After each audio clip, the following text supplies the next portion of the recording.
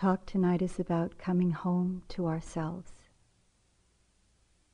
And it's sort of an acknowledgement, a reminder, a review of the places that we are and that we've been in our practice.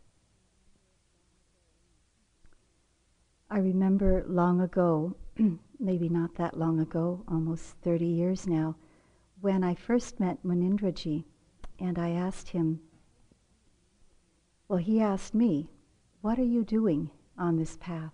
What is it that you want out of this path? One way or another, he asked me that. And I remember replying in this way, I want to know God, because that was the only way I knew at that time how to express what my aim was, what my aspiration was. And so I just remember the very place and the way he responded with such sweetness and clarity from the Beatitudes. Blessed are the pure in heart, for they shall know God. And so that became a very clear aspiration for me when I heard that, because it wove into my own Christian background at that time. That's what became most important, to purify the heart, the mind, of all those forces that make one feel not so clear, not so clean, not so pure. And to have a sense of myself being more at home with myself. There was always this sense that I didn't feel comfortable with who I am, who I was. I didn't feel at home being in this body, in this mind. Always forces coming and going that made me feel distressed, not really happy with who I was.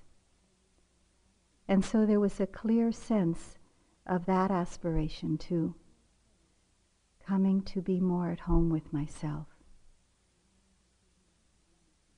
Coming to see that it's possible to rest in that place of purity, of greed, from greed, hatred, and delusion, which is, I think, as we come to discover on our journeys, that that is our true home, that place where we can be free from that, even for a moment, that it's there.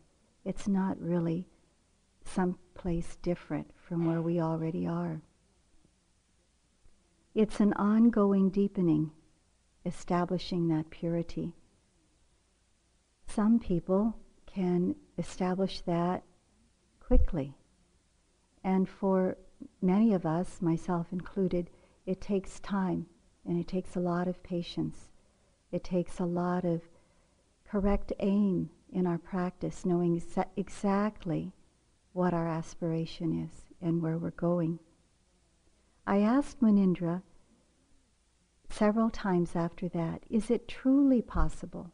Is it truly possible, this kind of freedom from confusion, from the mind and heart and body that is constantly caught up chasing after or running away from whatever is happening in the present moment, either outside of oneself or within oneself? A mind and heart that doesn't know what is wise. A mind and heart that is always just acting out of conditioning. And Munindra would say over and over again, it's possible. It's possible. To reside in this place, he said, is better than being a monarch of all the world. And he told me at that time, many years ago, of Deepama, the wonderful stories that we've all heard here. And there's a book out on Deepama that if you haven't seen yet, you will very soon. Incredible stories of this simple housewife, mother, householder. And so it set in my mind that it's truly possible. If this person could do it, then I have that potential too. like all of you. In the last period of renunciation, taking refuge was an extraordinary experience for me. Extraordinary compared to other experiences for me of taking refuge. I have a lot of faith in the Buddha, the Dharma, and the Sangha. But this time, in this country that I was in, surrounded by people who are of the Buddhist faith and who sort of have it in their blood, it goes back through their ancestors over 1,000 years more. And so where these teachings are so embedded in everybody's heart, I felt such a deep surrendering to the Dharma in a way that I never felt before. I felt a devotion, not outwards to all the Buddha rupas, the statues that were there and the pictures, so much as a devotion to a recognition of that potential within my own heart, a devotion to that aspiration to clean my heart, a devotion to a commitment of spiritual responsibility. And I think we each one of us have that devotion, that commitment in our own way. Fulfilling one's potential to purify, to establish that unshakable deliverance of mind and heart. That is the reason for this devotion. That is the reason for this life. That is the reason for this practice. And not to keep it to ourselves, so that as we understand life with more wisdom as we go along, we share that with the world. We help, we do what we can. So like you, we all have embarked upon our unique spiritual journeys, our inner journeys. And we go along the path guided by mindfulness, fulfilling our very unique individual commitments to our spiritual aspiration. And that journey is not really taking us so much away to a different place, to some place far away from where we already are. But it's taking us really to our true home, deep within us, within this very place, this very mind and body. With the help of mindfulness as our guide, that ever revealing present moment comes into clearer and clearer focus, clearer and clearer perception, revealing in ever deepening ways and ever clarifying ways experiential understandings about the true nature of life. What keeps this mind churning? What keeps this life turning towards construction of complexity, towards misperception, towards suffering? We see that not because we read it or hear it here in the Dharma talks, but we see it in our own experience, and this is invaluable information to us because it's so direct. Nothing comes between that information and the understanding of it. So we learn to relinquish that which turns towards misperception, towards suffering. We also learn along the way through our direct experience. Mindfulness reveals what unchurns it, what begins to slow down the mind and heart and body to the place where it can really just all stop. And perhaps there's a chance for freedom, revealing that clearer, wiser perception that aims towards the end of suffering, the complete end of suffering. So mindfulness brings the experience of the present moment to us, even though it's not easy to be with. Somehow, even though it's not easy to be with, we know ourselves more completely, and we know ourselves in a new way. It's exciting. Even though it's hard, it's fulfilling in a kind of odd way when we can get really close to what's happening inside, how this mind-heart works. T.S. Eliot says these often quoted words, "We shall not cease from exploration, and the end of all our exploring will be to arrive where we started and to know it for the first time." So many strengths and beautiful qualities are developed in order to be able to do this, in order to be able to come to that place within ourselves for what seems like a new first time and see it with new eyes, almost, with the eyes of wisdom. To be able to go deep into the interior of the layers of our hearts, layer upon layer, through all the really hard to be with conditioning. In this last period of practice that I had, there were some really painful memories that came up, memories of the near past and of the distant past, memories of a place that's really most vulnerable for me in this life. Sometimes we call this place a karmic knot. And so there was this revealing of this place in all the strands of this so-called karmic knot in a torturous way that I never faced that depthfully before. It has to do with that old place of rejection and abandonment for these are my old wounds of this life and probably other lives too.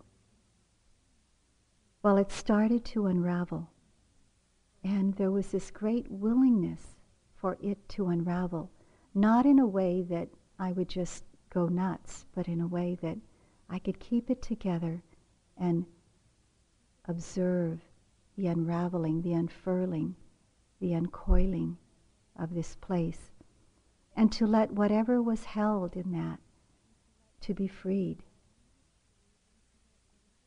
I needed to be able to let it disentangle itself, to not get in the way, to be able to get to the hollow core of it. But in order to do that, it was as if I had to be with every strand of that knot unraveling itself.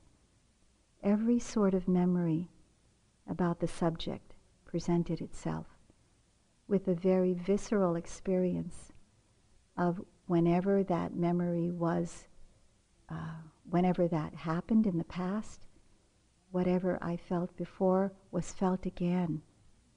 And perhaps not even in the same way, maybe in a more alert way, in a way that I could experience it and have a chance to experience it with more wisdom, to bring the light of wisdom to it. It was hard to get really close. There were times when I couldn't wait for the bell to ring. There were times when I moved from my walking spot over and over and over again, trying to find another spot, trying to run away from those torturous feelings. It was really hard to get close to, and there were many times when I said to myself, I've done this work already. Why do I have to do it again? But there was a kind of voice that called up inside of me, a kind of knowing that said, it's giving you another chance to experience it in a new way. Not in the ways of delusion and not seeing clearly and not really letting go deeply, but in a way that allowed me to let go from a place of not taking it so personally. I felt lost at times. It was so unfamiliar. I thought this terrain was going to be okay to be with, but it wasn't that okay. Every time it came up, I had to remind myself, here is another chance to see it with deeper and deeper wisdom, in the light of wisdom, so that eventually every single strand could come out of the realm of it's me, it's mine, it's myself, could come out of the realm of it's so personal and into the realm of being universal, into a bigger space. They could just be like bubbles of experience. It took a tremendous moment-to-moment effort to do this, to be really present, to go deeper into that experience where it could be realized in the light of wisdom, and to know this inner world with a kind of easefulness instead of fear, instead of recoiling back. I found a poem by William Stafford about this, and I liked it a lot because it reminded me about our little forest behind here. Not so little really, but times when I've gone into the forest when it's been really painful. And not only when it's been painful, but just times when it's been hard to open to even happiness. This poem is called The Day Millicent Found the World, and it's by William Stafford. Every morning, Millicent ventured farther into the woods. At first she stayed near light, the edge where bushes grew, where her way back appeared in glimpses among dark trunks behind her. Then by farther paths or openings where giant pines had fallen, she explored ever deeper into the interior, till one day she stood under a great dome among columns, the heart of the forest, and knew, I'm lost. She had achieved a mysterious world where any direction would yield only surprise. And now not only the giant trees were strange, but the ground at her feet had a velvet nearness. Intricate lines on bark wove messages all around. Long strokes of golden sunlight shifted over her feet and hands. She felt caught up and breathing in a great powerful embrace. A bird call wandered forth at leisurely intervals. Come away, come away. Never before had she let herself realize that she was part of the world and that it could follow wherever she went. She was part of its breath. Aunt Dolby called her back that time, a high voice tapering faintly, Millicent, Millicent, and that time she returned, but slowly, her feet stirring up the dark smell of moss, her face floating forward, a new face now with a new depth in it, into the light. And this is how we go in the interior of our hearts. It's not so familiar. We sometimes feel lost. But bit by bit, we get to know the terrain, and bit by bit, it gets to be familiar. And we develop so many strengths by doing this, by going into the interior of our hearts, by knowing it just as it is, without pushing away, without running towards something more pleasant. Along the way of our practice, so many spiritual strengths develop, and we usually don't recognize them. We get so caught up in the hard bits of our practice. We don't recognize them so much in retreat, but I bet many of you, myself included, going home, I realize some of these strengths. More confidence in ourselves, more spaciousness of mind, just not getting so hung up on things as much, Maybe if we look back a year, we can't see it. Maybe 5 years, a little bit. The Dalai Lama was asked, have you made any progress in your practice? And he said, well, looking back 1 year, not so much. 5 years, maybe, a little bit. 10 years, yeah. 20 years, yeah, can see a difference. And I think we're so in a hurry here in the West. We don't give ourselves a lot of time. I was talking to Patricia yesterday, and she was telling me about her training with Dilgo Khyentse Rinpoche, a very high Tibetan master. And he always said not to hurry, that it would take 25 years. 25 years. Maybe not, but for some of us, it has. I know a lot of times I go home and I think in retreat, oh, I just could have done better, I should have done better. And I go home and then I see the fruits of my practice. Or maybe I see it in the next retreat. Somehow I feel more honest with myself. Somehow I feel more transparent, authentic. Often in retreat we give ourselves such a hard time. I do it too. I should be better. I should do more. I could do better. I could have done more. In my own family with an Asian background, this is a good quality, when you say, I could be better, I could do more. And so this is kind of inculcated in our genes. But really it's torture inside to feel this, isn't it? It's just another layer of conditioning that we all have to be able to see through in a way. Over the years, after doing retreats and then going home, and even after the after-retreat bliss wears off, there have been quite a few times, and one more recently that I remember with my own children, and they have given me feedback about my being more mellow. I know a lot of you see me and say, oh, she's so gentle and spacious and blah, blah, blah.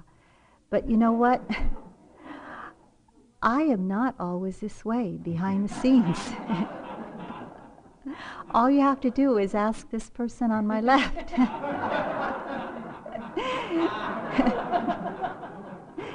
And Joseph gets to see a little bit of it too.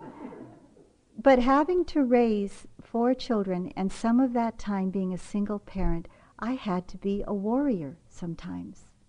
I had to be really strict. And I had to keep things together. And so I wasn't mellow when I was raising the kids. I was like right on their ass if they didn't do the dishes.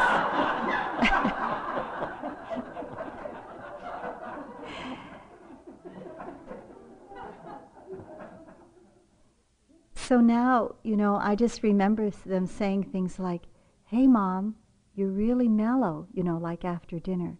You're kind of hang loose.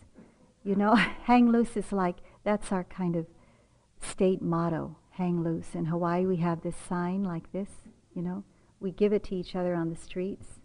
Even the newscasters do it, after the newscast, they go like this. And it means just be mellow, hang loose, don't get so uptight about things. And so my kids say to me, Mom, you're pretty hang loose these days. That Buddha stuff is really good. They have a sweet name for me sometimes. In Hawaii, we kind of kid about each other's religions or ethnic background. There is absolutely no political correctness in Hawaii. And I've had to learn a lot, teaching here on the mainland. So they call me, as they call all people of Buddhist inclinations, they call me Buddha head sometimes. But it's an endearment. When we don't have this kind of... But you don't have to call me Buddha head, please. It could be like a really bad political incorrectness here. I didn't know anything about political incorrectness. I remember one time somebody, just to segue into something else, I was here just teaching with Joseph and somebody, and then somebody in the audience said, "Oh, we're so glad there's a person of color up there." And I said, well, thank you, And we laughed, and I walked back, and I turned to one of the other teachers, and I said, "Do I dress too colorfully?"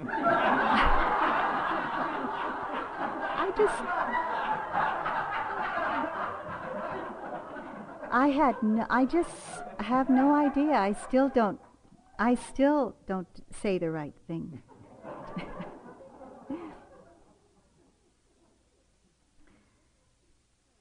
But this place, whatever it is, of I don't do it right, I can do better, I should do better, I could do better.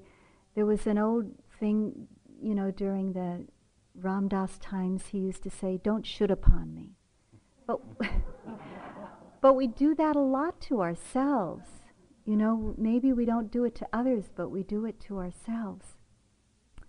There's another poem. I've been hanging out with this William Stafford book, so I've got plenty poems tonight from William Stafford. There's this weight about having this. I should do, I could do, and it's so heavy to carry. This poem is called "It's Heavy to Drag This Sack." It's heavy to drag this sack of what you should have done, and finally you can't lift it anymore. Someone says, "Come on," and you just look at them. Trees are waiting, mountains. You never intended that it would come to this. But now has arrived and is looking straight at you, the way a lion does when thinking it over, and and anything can happen. So drop the sack. That conditioning is not so easy to drop, really, but it's just seeing that that's the conditioning. Sometimes I would say, "Oh, there it is, the I should have done mind. I could have done mind." The simple recognition of it, and it doesn't stick. Maybe for some bits we can drop those sacks of conditioning and recognize clearly. And when we can, what gets revealed to us are a lot of very beautiful states of mind, qualities that are developed and established as we do our practice of mindfulness. Qualities that we may find ourselves more coming home to over and over again. And I think that's what happens a lot in our practice. When we don't have to carry that sack around so much, we get to see those beautiful qualities more clearly. And we can rest in them. We can reside in them. We can live from that place a little more. And then we can begin to feel a lot more at home with ourselves. These qualities are called sobhana, the beautiful factors of mind, and they're aroused in every moment of mindfulness. Sometimes sobhana is translated into beautiful, shining, radiant splendor. Steve told me earlier that in fact, before Mahasi Sayadaw, our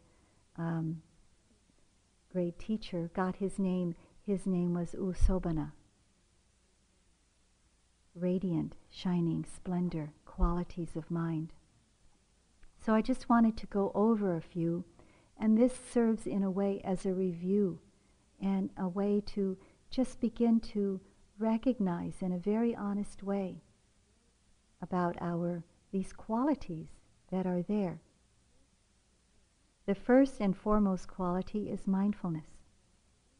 In the Dhammapada it said, "The foolish and the ignorant give themselves over to negligence, whereas the wise treasure mindfulness as a precious jewel.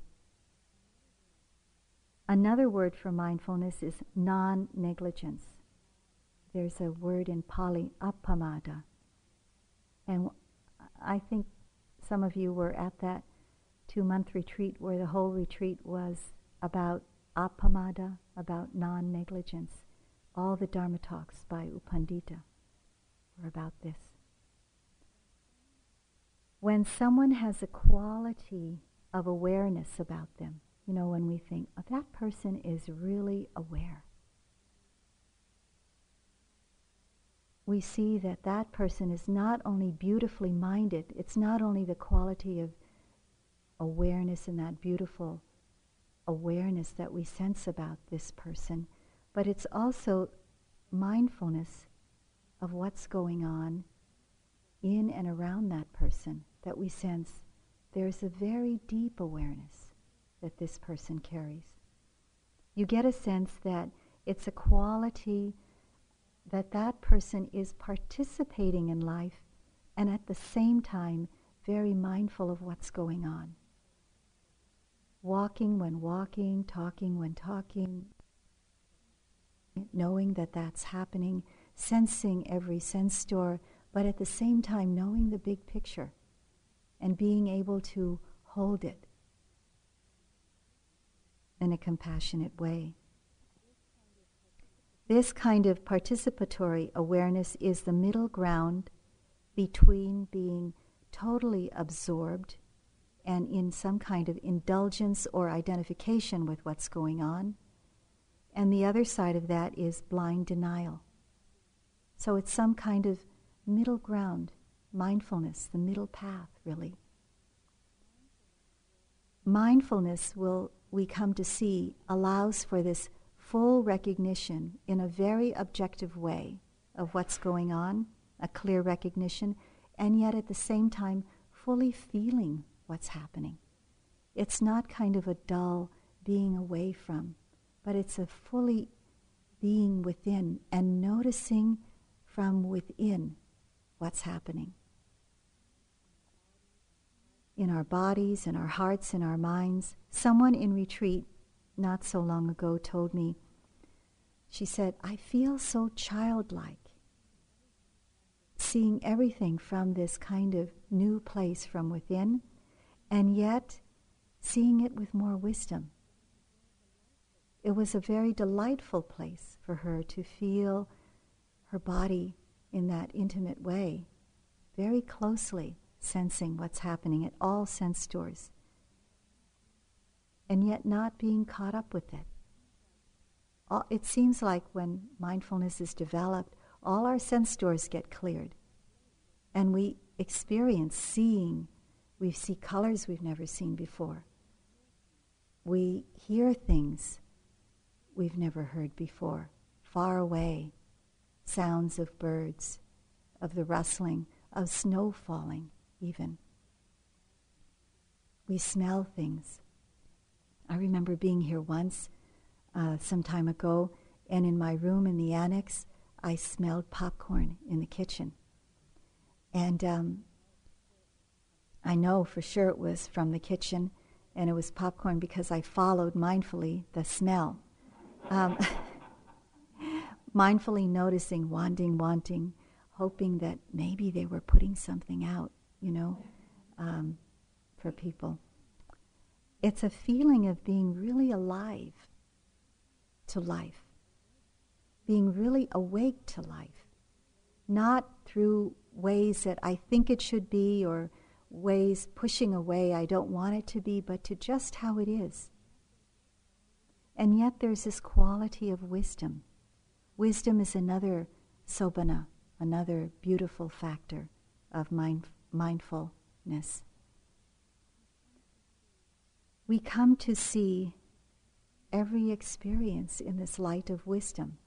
We've talked about it a lot, seeing every experience through the wisdom of the transparency of it, the corelessness of it, the ever-changing nature of it. Empty, moving always, no place to provide any lasting happiness. And that's how it is. And that's how it is.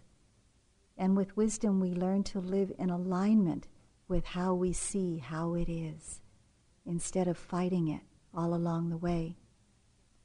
Wisdom is not just seeing how it is, but it's living in alignment then with a new way of seeing things. So we carry that into our lives, and it wakes us up more and more and more. We come to see not only that, but the wisdom of knowing that our actions and our words have an effect in this world. The wisdom of knowing the truth of karma. And out of that wisdom and compassion, we know, even though it's coreless and empty and changing all the time, we must be very careful. Because what we do, what we say, not only affects others, but it affects ourselves as well. As Padmasambhava says, though my view is as vast as space, my attention to the laws of cause and effect are as fine as barley flour. So not only because our words and actions can harm others, but because they have an effect on our own lives. Another quality, apart from wisdom and mindfulness, is modesty. That's not a word we often hear in terms of qualities, beautiful qualities of mind and heart. What is that? It's a kind of unpretentiousness. When I looked it up in the dictionary, this word was modesty, unpretentiousness. We're all very complex beings, as we know from practicing and seeing clearly into our hearts and minds. And in the practice, because we do that, we come to know ourselves. And we come to know what we genuinely understand, and we stand by the truth of that. And we also come to know what we don't understand yet. And so we're modest about our knowledge and don't pretend that we know more than we know. We don't overestimate ourselves, nor do we underestimate ourselves. We have a sense of modesty about our understanding, about our abilities, without putting ourselves down. It's hard to do this. I find that I tend to put myself down more. I tend to be not in this middle ground, but to underestimate myself more than I need to. People around a modest person sense their authenticity, because one can be really sure of what one knows, and sure of what one doesn't know, sure of feeling at home in ourselves. In the dictionary, it says also freedom from conceit or vanity. So modesty manifests our true character in the world. We don't have to be pretentious. There was one time I attended the Dalai Lama's teachings on Rigpa in San Jose in 1989, the time when his Nobel Prize was announced during that very teaching. And it was a wonderful time. Many Dharma friends were there. And so he was giving the teachings, and it was very beautiful, and a lot of chanting, Tibetan chanting, which I love. And so here he was, just in the middle of the chanting, and he was doing his, and I don't mean to be not honor it, but the way it goes, the way my ear hears it, is do do do do do do do do do do do do, and all the Tibetan chanting. And here he was doing this chant, and all of a sudden he had to go to the bathroom. So he just mentioned to this crowd of thousands, he just stopped and he said, "Anybody bathroom?"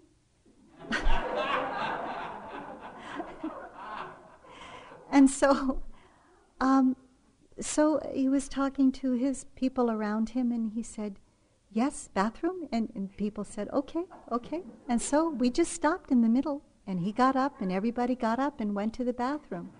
Just, it was totally authentic. It totally transparent. I felt totally at ease with him. It was just like I was sitting there with my uncle in the room. So that's a modesty, this genuineness of character that comes out.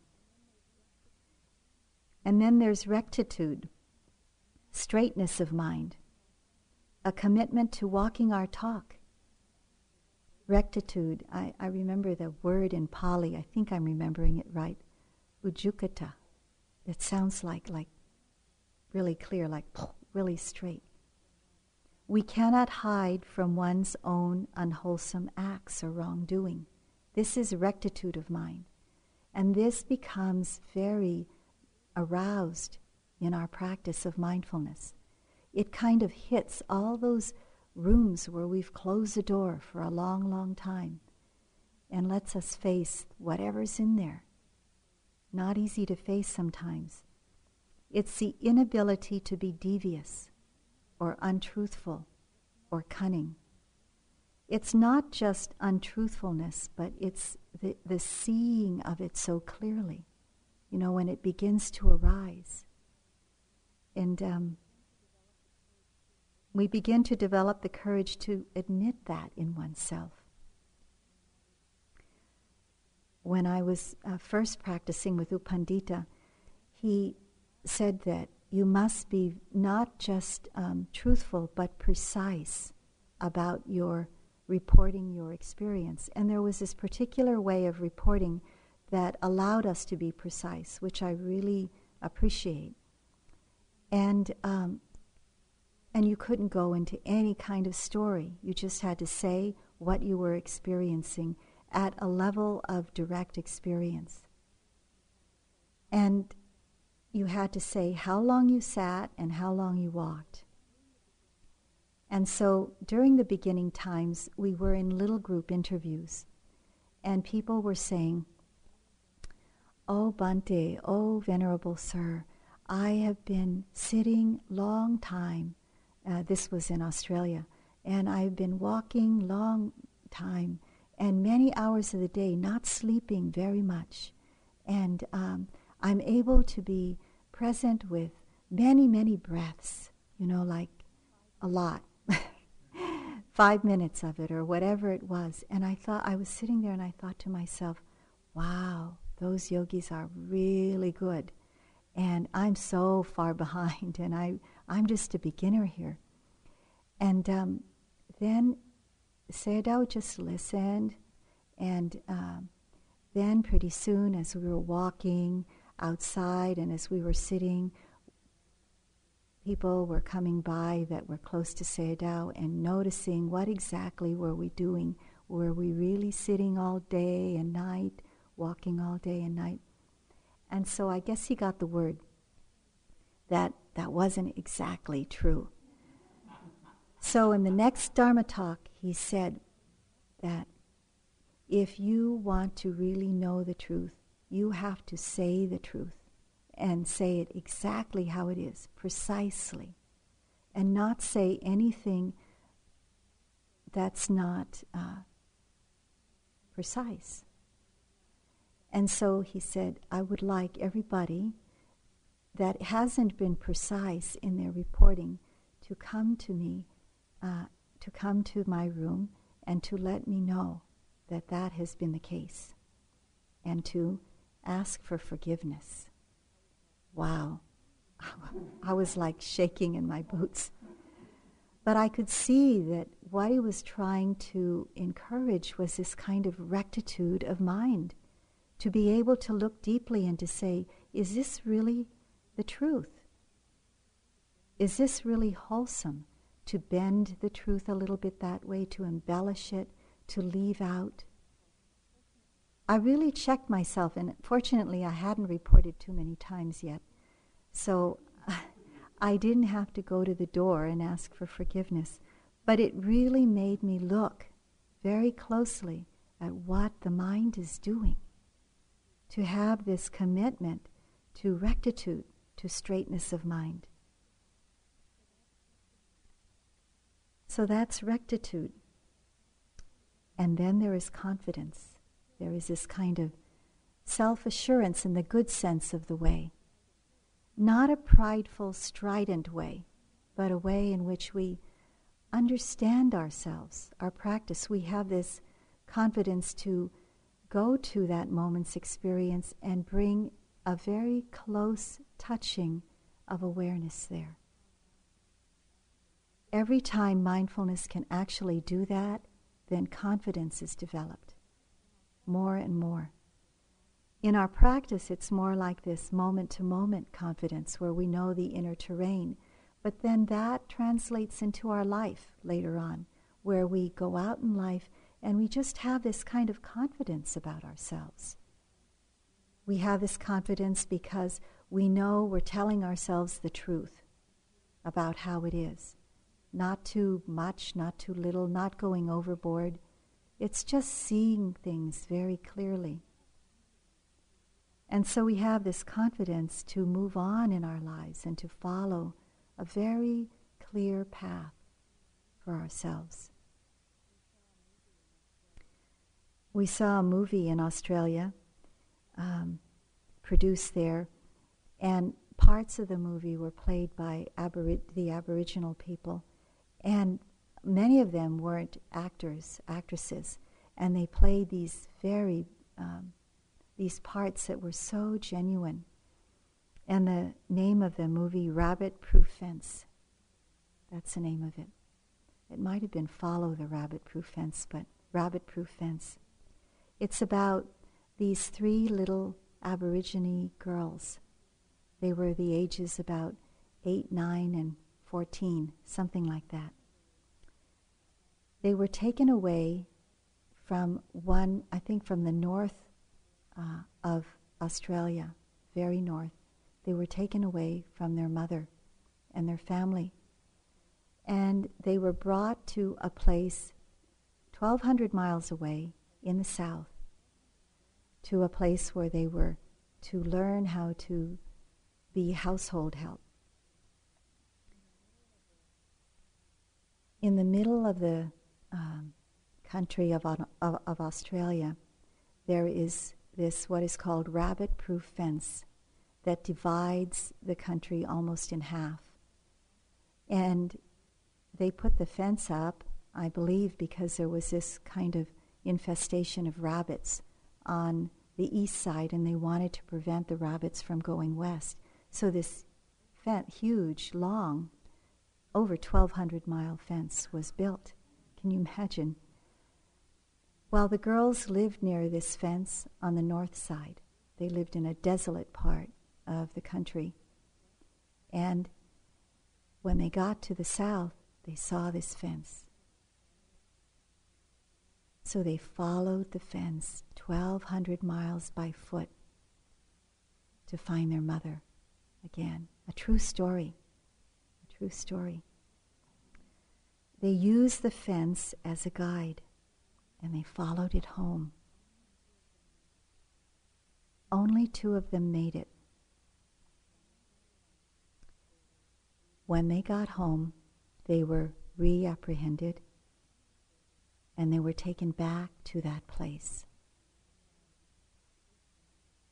And now, this time, there were 3 of them because the older one had a child.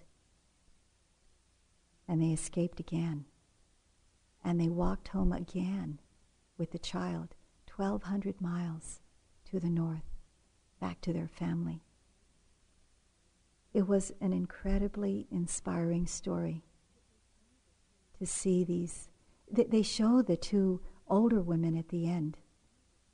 And they were just as lighthearted as could be, at least from my point of view. A lot of confidence, a lot of courage it took to do that. Across the outback, not debilitated, not daunted by the desolate terrain that could be outside or inside. The harshness of what we can go through in that kind of a journey. Confidence is a life-giving thread. Find that thread. in your own hearts. Let that thread guide you. This is another poem by William Stafford, and the name of the poem is The Way It Is. There's a thread you follow.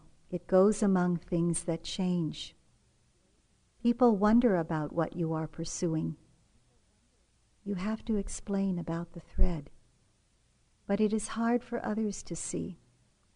While you hold it, you can't get lost. Tragedies happen, people get hurt or die, and you suffer and get old.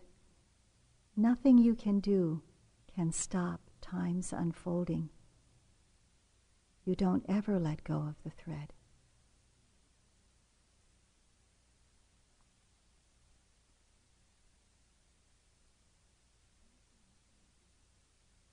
So that's confidence.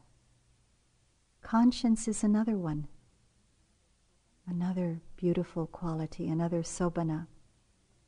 Conscience in this Buddhist perspective, Dharma perspective, is sensitivity for the well-being of others. A deep sensitivity for the well-being of others. It's by recognizing and respecting others' well-being. We form a sense of community that way when we recognize and we respect others' well-being. And when we're in that community, we also want to have that respect from others. So if there's a thought to do something that's against the community's alignment, we feel inside, no, this isn't good. It's a little bit of shame in the good sense of the word. A little bit of like, this isn't the right thing to do. Because we want to be respected.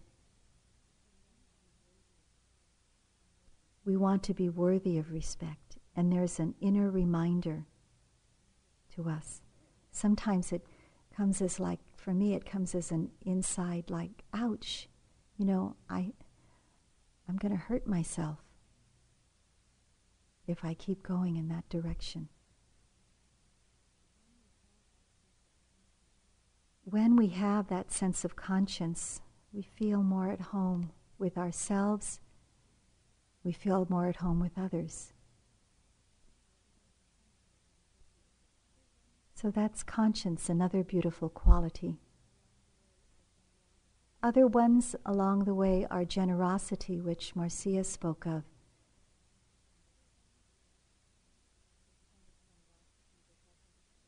This kind of generosity that doesn't expect anything in return. Why is this so important in our lives? The Buddha called it the first pillar of the Dharma. Because it's the beginning of the development of letting go. The more we practice letting go, the happier we are. We're happy when we are generous. Just check in on that. When we're happy, we're more concentrated. When we're more concentrated, it supports mindfulness. When mindfulness is there, it brings out this wisdom. When wisdom is there, we're liberated.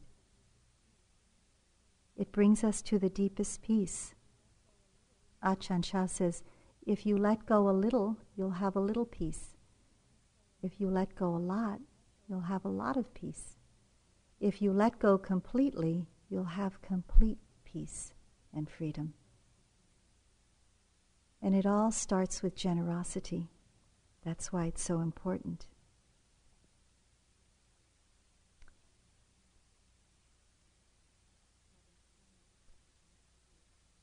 Loving kindness. We talked about that a lot, an appreciation of life. That realization that my life is more connected than I can possibly ever imagine to every being and to everything in this world and beyond, maybe. So this opens the heart, this connects, this opens to what the Dalai Lama calls this immeasurable impartiality. And so we feel at home in the web of life.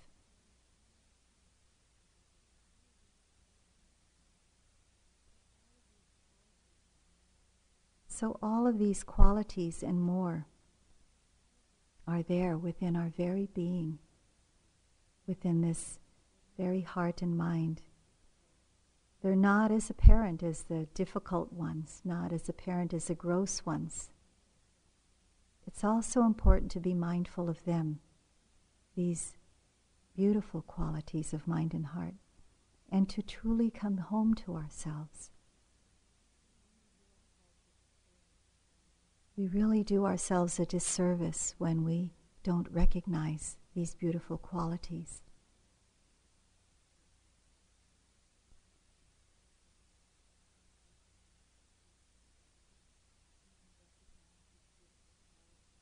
When we recognize these beautiful qualities, the truth of life comes to us more. The opening to that peace that doesn't depend on anything in this life, that is beyond. There's a possibility for that to come. It's so important to recognize the beautiful qualities. I'd like to end with this poem. A Kashmiri woman by the name of Lal Ded. She lived in the 14th century. I was passionate, filled with longing. I searched far and wide. But the day that the truthful one found me, I was at home.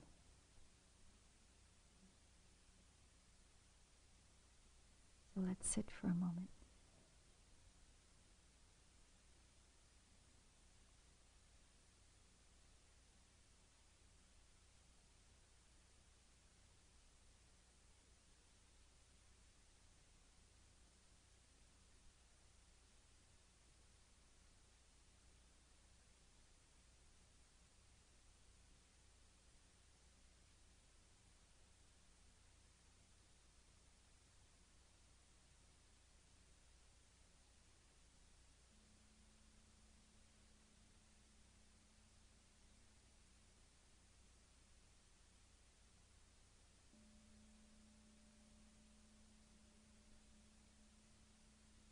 Thank you for listening to the Dhamma.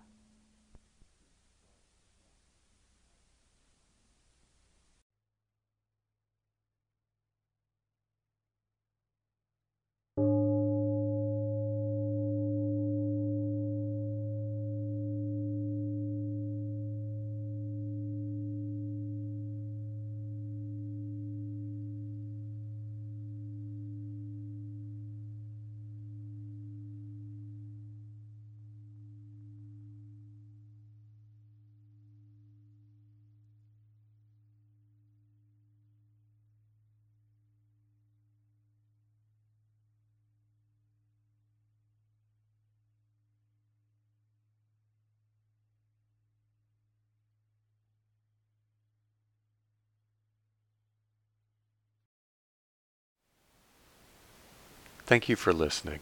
To learn how you can support the teachers and Dharma Seed, please visit dharmaseed.org/donate.